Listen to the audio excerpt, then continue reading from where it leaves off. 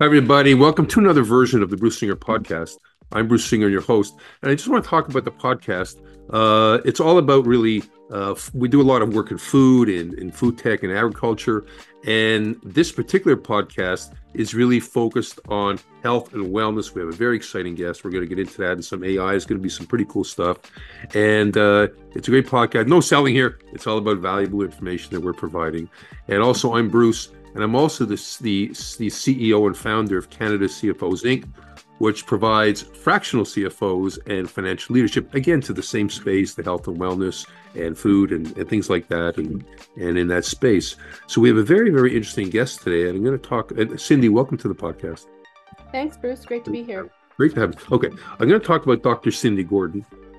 Uh, Dr. Cindy Gordon is the CEO and founder of Sales Choice, and she'll tell you what that's all about. She's an author and well published in 14 books. She's a Forbes contributor. She also teaches AI. We're going to talk a bit about that. Recipient of numerous awards and accomplishments. We couldn't put them all on here because there's a lot of them. So, and Cindy was humble. Okay, just know there's lots of awards, and I suspect that in a nutshell, we talk about Cindy as an AI innovator and change, a leading change maker. And it's just awesome. We're going to have a really very insightful conversation today. And again, welcome to the podcast. It's a pleasure to have you. Yeah, And thanks. Looking forward to it. yeah, we'll jump right into it. Okay. So first, I want to know, can you share with the audience what exactly is in your business? What exactly is Sales Choice? Sure. Sales Choice was a software as a service company. We have two AI software products in the market now. One does predictive forecasting on mid to large companies' data sets, mainly B2B, and we do predictive forecasting. So, in other words, we say where you're going to end in terms of whether you're going to achieve a win or a loss. And we're able to do that with a lot of different AI methods combined. The second product is called Mood Insights, which is obviously what I think Bruce is most interested in That's terms of passion. mental health and wellness space. And that product was born out of COVID. I read an amazing book called Permission to Feel. It was written by Dr. Mark Brackett at Yale University, and he is a top expert in emotional intelligence. And I've always been following the emotional intelligence movement and the classifiers because we all know that people that have increased empathy are highly more collaborative. They're able to guide people and coach people, and those things I think are important. And we know that reflection and renewal is becoming one of the top criteria for CEOs and even good governance. So we built a software product that does a check-in on how you're feeling every single day. You go to the airport and you press a button, whether it's I'm happy or not too happy with your service. Well, it's that kind of emoji experience, but there's a really deep AI layer under when you provide your verbatims and you classify things. So, more on that later, but, I'm very curious in terms of can we make an impact on employees' well-being. I think there's probably nothing more important than ensuring that our employees and our families, everybody wakes up in the morning really feeling that they're fit for duty, right? Yeah, it's physical. It's also mental fitness, like you said. So let's talk. So let's go. Let's take a step back for a minute. I'd love to hear your story because when we're early on in life, like things evolve. Like hey, there was an AI. Like maybe there was. You said there was in the '60s, but it doesn't come to light. So how did you? I'd like to hear part of your journey. How did you get to where you are today? Where did it start? And just share some aspects. Um, well, probably I started to get more technology centric when I was probably doing my master's degree. And I did a lot of work in my master's was on information technology. And at that point, I had learned to program. And, that was really back when the Apple technology was just coming into place. And I remember coding pixel by pixel, building software programs and, very early days of object oriented programming, right? Mhm. And, I could see how much that, this technology was really going to modernize business. And then I joined a company called Trigon Systems Group. Some of you may have heard of Don Tapscott, another well-published author. And in that role, we were consulting to large companies about how to build strategies where technology could be applied. So very much strategic planning. That was in my early 20s. And then long story short, I was a vice president at Citicorp when I was 27 or something like that. So I had the whole client services team under me at the bank. And so that was a fun time. So, you're getting into the operational realities of bringing on board smart computers, right? At that time, we had dumb terminals, right? And so I went through that Remember? whole evolution, right? And then, obviously, I've always been connected to technology in every role. I always had a leadership role to bring in new innovations and technologies to help the business, whether I was reporting in at the business level, because I was an executive over at Xerox for about 7 or 8 years, right? Yeah. Director, general manager, running a portfolio. And, you always had to bring in new capabilities, in those roles. And then a partner at Accenture. So obviously you can't escape technology if you're at Accenture, right? So it just kept going, right? So I'm very comfortable in looking ahead, and did my doctoral studies, over 7 years, which obviously I was getting into complexity science then and social networking theory, and kind of looking at how did knowledge flow in an organization as a result of using collaborative technologies. So that's when I wrote a lot of the books. I was the first to define collaboration commerce, as well. And yeah, it's just I've always been playing, right? So not Yeah. a surprise when I finished my role at Accenture. I jumped into a venture capital role where I was a partner in a VC fund. Again, I've always been curious, and I could see the speed in the early stage software markets, and I really wanted to get in and appreciate the mechanics, right, and learn about the legal side, really, because I hadn't had a lot of exposure to legal. I had lots of exposure to financial statements, right? Not that I was a CFO, but certainly understood balance sheets and income statements. And it just kind of kept rolling, Bruce. One thing led to the other, and then after the venture capital role, I said, you know what, I'm going to go and start some things. So I started one company called Helix. Did that for about 8 years, mainly consulting to large marquee Fortune 500 companies on transformational change and innovation, things like that. And then decided to build a software company, and here we are. The products are alive. They're in some large commercial enterprises, significant players, and we're continue to innovate. Now we're ramping up the commercialization journey in 2024. It takes time to build these products, and it takes time to sell to B2B companies, right? These are large organizations. We're not in the small business market. So yeah, I'm so curious. it's been one of those things, right? Being curious has always been the underpinning, and always staying ahead of where is the next big technology wave, right? And I'm well read, right? So I'm always reading, always reading. Well, let's talk about two things you mentioned. I'm curious now. Why the health and wellness? Because you have two things, but I'm curious about that because that's one of my passions. And why the health and why the health and wellness area? What how did that come about? Well, you can see in companies, they have certain practices, like HR typically owns health and wellness, right? Yeah, And or comes under their purview and into their benefit stream. And you could see that they do 300, well, they do employee satisfaction surveys once a year, typically in most medium and also even small businesses. They'll touch base and they'll send out a questionnaire. It'll ask questions, and then year over year they're monitoring the results. Well, that's a lagging indicator. It's yeah, not it's leading, 100%. Yeah, it takes a long time.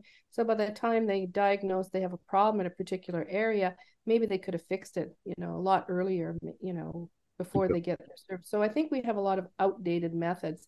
Then they also use pulse surveys, which are periodic, where you can do a probe. You can send out, a specific set of questions relevant to a specific initiative. So if you're launching new software, you might do a probe on how it's gone and some questions. So it's kind of like a little mini survey. You can use Survey Monkey or yep, whatever to yep, pulse surveys. But and again, it doesn't offer a longitudinal line. So I could see there was a gap in the market, and I could see that companies like Calm, are more focused on the business to consumer side, and health and fitness apps, although they're starting to move into B2B offerings now. But bringing the data together, like what is the employee satisfaction score telling us, what is the pulse survey, and what does real time 7 by 20 yeah. data tell us? that could predict futures, right? And I know based on the work that we did with Purelator, and that was help funded by the Minister of Innovation in Ontario, that we can actually see the risks in regulatory environments. We can see the risks in terms of employee turnover, the health risks. Employees, when they know they're in a secure environment, they will share a lot. And the data is anonymous, so people never know who said what. We never release it. So, but we analyze scientifically the patterns to predict risk or correlate to other data sets. So yeah, so that's an interesting space for us now. And so that's the interest there is one of passion, but it's also a very big market. Every industry could benefit from mood insights, right? Sales insights, the sales enablement space, there's a lot of players in there. In this particular space, it's a very new approach to solving a problem that's very real, and it's growing, right? We've It's been a growing following problem, yeah. insurance claims acceleration, the anxiety rates, the depression rates. So you start to really see, okay, this isn't going away. I mean, No, post-COVID hasn't obviously COVID's left us, but there is very lingering social impacts, and we're seeing it with resignations and this kind of, and so it's another way to connect, I think, no, people working remotely as well, I think so. Well, I think that from what I've read or what I learned is there's a huge number of population, not everybody, there's a large portion of people just on antidepressants, you know? I mean, 30 years ago, were people on antidepressants? Every second person I speak to is on, I'm actually on an antidepressant. Okay. I'm transparent here. But that's a whole other deeper topic. It's just good for you. Okay, so let's talk because I'm curious. Talk about curiosity and talk about to the future. So where are we going with this? Talk about your insights. I'd love to hear your insights into where everything is going on, especially AI and in the future. And if you talk about health and wellness, talk about some of those things that I share think that your knowledge. Yeah. Well, I think there's a few dynamics happening. One, obviously, with generative AI that's gone mainstream, with the launch of OpenAI, and actually just a few weeks ago, it's celebrated its 1 year. And I think we've seen just an explosion of companies building chatbots. I mean, there were chatbots before, but not at the speed that we're seeing now, because we've got technology that's far easier to learn from because it's got access to large language models, large data sets to learn from. So you can spin up these apps far more rapidly. So there's that one aspect. So we're going to continue to see all the knowledge that we have, like in an enterprise, we work so hard on codifying it all into databases. And, whether it was Microsoft SharePoint infrastructure or, you know, open text document management infrastructures. Well, what's going to happen now is that all of that data is going to get scanned into generative AI models, and people are just going to ask questions, whether it's orally or through a text, and they're just going to say, find me X or produce X. I need X or Y. And the AI agents will go and create those experiences. So that's what's coming our way. It's we're going to see a huge disruption in productivity, in I think a good way. There will be a lot of erosion in specific jobs, as well. So people have to plan for that, right? We are going to see significant job losses in with lawyers, with accountants, a lot of the professional services roles like poets. I can say, bring me Wordsworth and identify a few other notoriety poets and create a poem that a Wow. human create, but an AI agent created. So there's that dynamic going on, but we also are moving into a regulatory environment with AI, and because the laws will be coming into effect probably in 2025. The EU, the European Union Act, they passed, the construct, and now it's going into the final reviews. But I suspect it'll be 2025 when that's in place. In Canada, we have something called the ADA Act, the Artificial Intelligence Data Act. obviously we've got strong privacy governance. Getting our teeth into what's considered a high impact AI risk model is really going to impact the healthcare industry, because healthcare applications would be considered high risk. If you're diagnosing something and it's wrong, or if you have a surgical robot performing, some treatment and it's miscalculated the precision of where the treatment is being given, and or if you're a bank and you're, generating AI sort of approvals on a mortgage for a loan, etc. So these would all be considered high impact applications, and Wow. they're going to come under increased scrutiny, where the AI models will have to go through a third party audit. So that's going to really add in another regulatory crunch, if I can use that term, to the existing market. So it'll slow down the innovators, and the larger companies. The sales cycles will get longer, because if you're selling a particular product, and you're going to have to also have verifications on your AI methods, that are probably going to become more certified. There's definitely talk about the AI practitioners. Like, you may have a master's in AI or even a PhD, but we may set up a certified regulatory body, just like we have done for CAs. You have to pass an exam. There's an Wow. association, right? Wow. Wow. So That's it's really, coming. That's coming. that's all coming, right? It'll mainly be in the democratic countries. We're not going to see the same kind of adherence, to countries like China, Iran, for example. Definitely not Russia, right? Even though the ethicists worldwide at all the top universities are very, very aligned on their understanding of ethical AI and what the practices should be. They just have different governmental practices, right? And different political belief systems, right? So, yeah, so we're going to go into a very interesting period of, the market's matured. There's an increased appetite to understand. Boards of directors are busy getting educated on what questions they should be asking. The ICD, governance structures, at least in Yeah. Canada, are offering courses. Universities have programs. So it's kind of like this, I think, perfect world, perfect storm, as well. At the same time, we're going to have a lot more issues with cybersecurity, because AI is very, very good at identifying weak spots and continuing to, intrusively bombard little spikes peeking into different entry, see if they can find entry points into an application that could cause some havoc. So, there's the aspect of the good actors, but then there's always the bad Hmm. actors, right? So it's like I said, it's a perfect world, but it also is a perfect storm brewing, and the legal cases are going to be really significant, because there's lots of copyright issues in these data sets. A lot of vendors have just scraped the World Wide Web, to train these large language models, and you know, that's not good practice, right? So people will be challenged on the efficacy of their data sets, and so I'm curious about. Sorry, prepared. I'm curious about something. You said, but let's get back to the health and wellness for a minute. You said something about so I can actually self-diagnose. Is that like, but how do you do like you got to do blood work? There's other those will still stay like Well, I think you're going to see lots of different approaches.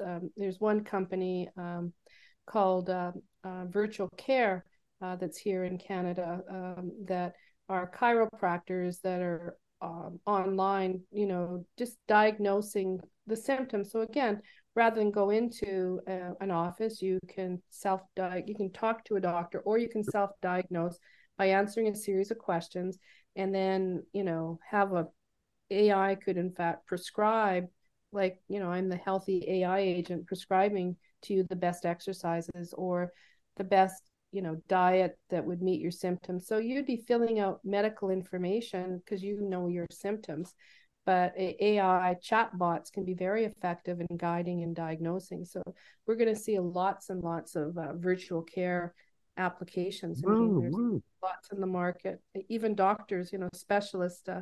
Docus AI is aggregating doctors around the world that have specializations, and so you can go in and say, I think I have a spinal risk. When you talk to a top spinal surgeon, and you can spend, maybe you spend $200 in a phone call for an hour, but you could book it right away. You're not waiting 6 months or a year to maybe get at least some guidance, right? And then obviously, these people can provide some kind of verification that maybe helps you get into the system, right? I've got this from XYZ doctor, in the US. You get off a report printed out, and that maybe helps you break through some of the healthcare systems that are, pretty inefficient. So, I like to see a lot done to what I call preventative medicine because I mm-hmm. find the Canadian system, and this is no criticism of doctors, that's where they're trained. It's my perception is very reactive. They treat symptoms. But what about the preventative medicine, like what to eat and all these things before it's too late to get all the like type 2 diabetes, Well, that's that needs to start, and that hopefully that needs to start with more parental education, right? Because yeah, the little ones need to have balanced, healthy diets, and they do, so we need to get downstream more before your point the systems manifest, and that has to come to me from being a good parent, being well yeah. read, as well, is a major difference. Because once it's already manifested itself, it's hard to course correct, right? And Correct, these things correct. take time. Mm-hmm. But I can talk to you. We're coming to an end of the podcast. I can talk to you for hours about this stuff. Actually, I hate to, it's exciting, but it's also a bit scary to me. It's, I mean, think about it's just out of my comfort zone. You think about Well, like Bruce, wait till the cobots hit you, right? So we've oh my only God, talked about some of the dynamics, right? But we're going to move into a period where there's more and more social bots because we don't have the medical health infrastructure to support the aging population, right? we don't know. And so already Japan has done a great job in introducing social bots into both healthcare facilities. So if somebody needs a diaper change, well, a robot can do that. Yeah, Like a cobot can do that. If someone needs a meal, a social bot can bring you your meal. A social cobot can dispense your medicine, right, that's accurately. right. Especially for elderly So, people, if they have difficulty. I mean, my mom, she was on 30, 40 pills a day. She couldn't right. even, and sometimes she would take it twice. She couldn't remember. It was overwhelming for her. You Yeah, know? so we'll be able to buy in our lifetime social bots in our home for different reasons. I mean, there's manufacturers in Germany that I was just recently reviewing that are manufacturing the bot that when you come in from the car, it automatically turns the lights on the house. Maybe it starts the stereo music for you because it likes your favorite channel. It dispenses a nice glass of wine, and it greets you at the door, right? So, I mean, we're seeing a lot of Uh, creativity with intelligent homes. And, I grew up watching the Jetsons, which I loved. And the only thing I might not see is being able to have my own little car zip up into the sky. But the reality is, a lot of maybe, technology. well, maybe it will. No, I don't Who think I knows? see. Who knows? I don't think that. No, I definitely will have be able to drive a driverless car. There's no question there, but I won't be able to fly because there's far too many complexities, and we don't have the highways in the sky for Yeah. travelers. But it will happen in time. It's just a matter of time. I'd love to have another discussion. We don't have time today, but AI specifically in food. I'm thinking of food application. Like if you look at alternative protein and all the, like they can make protein out of, I've heard a story, they can make it out of air or water, and they can actually make food. I mean, it's almost like Star Trek, when the replicators, the food, like in Star Yeah, Trek, the food replicator. I know AI Think about it. It can be, agents are yeah, making up recipes yeah, and yeah. pre-thinking the recipes, Oh, and oh, well, guiding all kinds of business models, right? Again, these capabilities are only as good as the quality of the data. So, yeah. again, let's not suffer fools gladly here. A lot of the issues we have in building an AI model that can be trusted and responsible is because 80% of the work, or we call that data wrangling effort, Well, uh, out of a program is very complicated, especially if you really genuinely care about a representative data set, and you don't want to bring in data bias.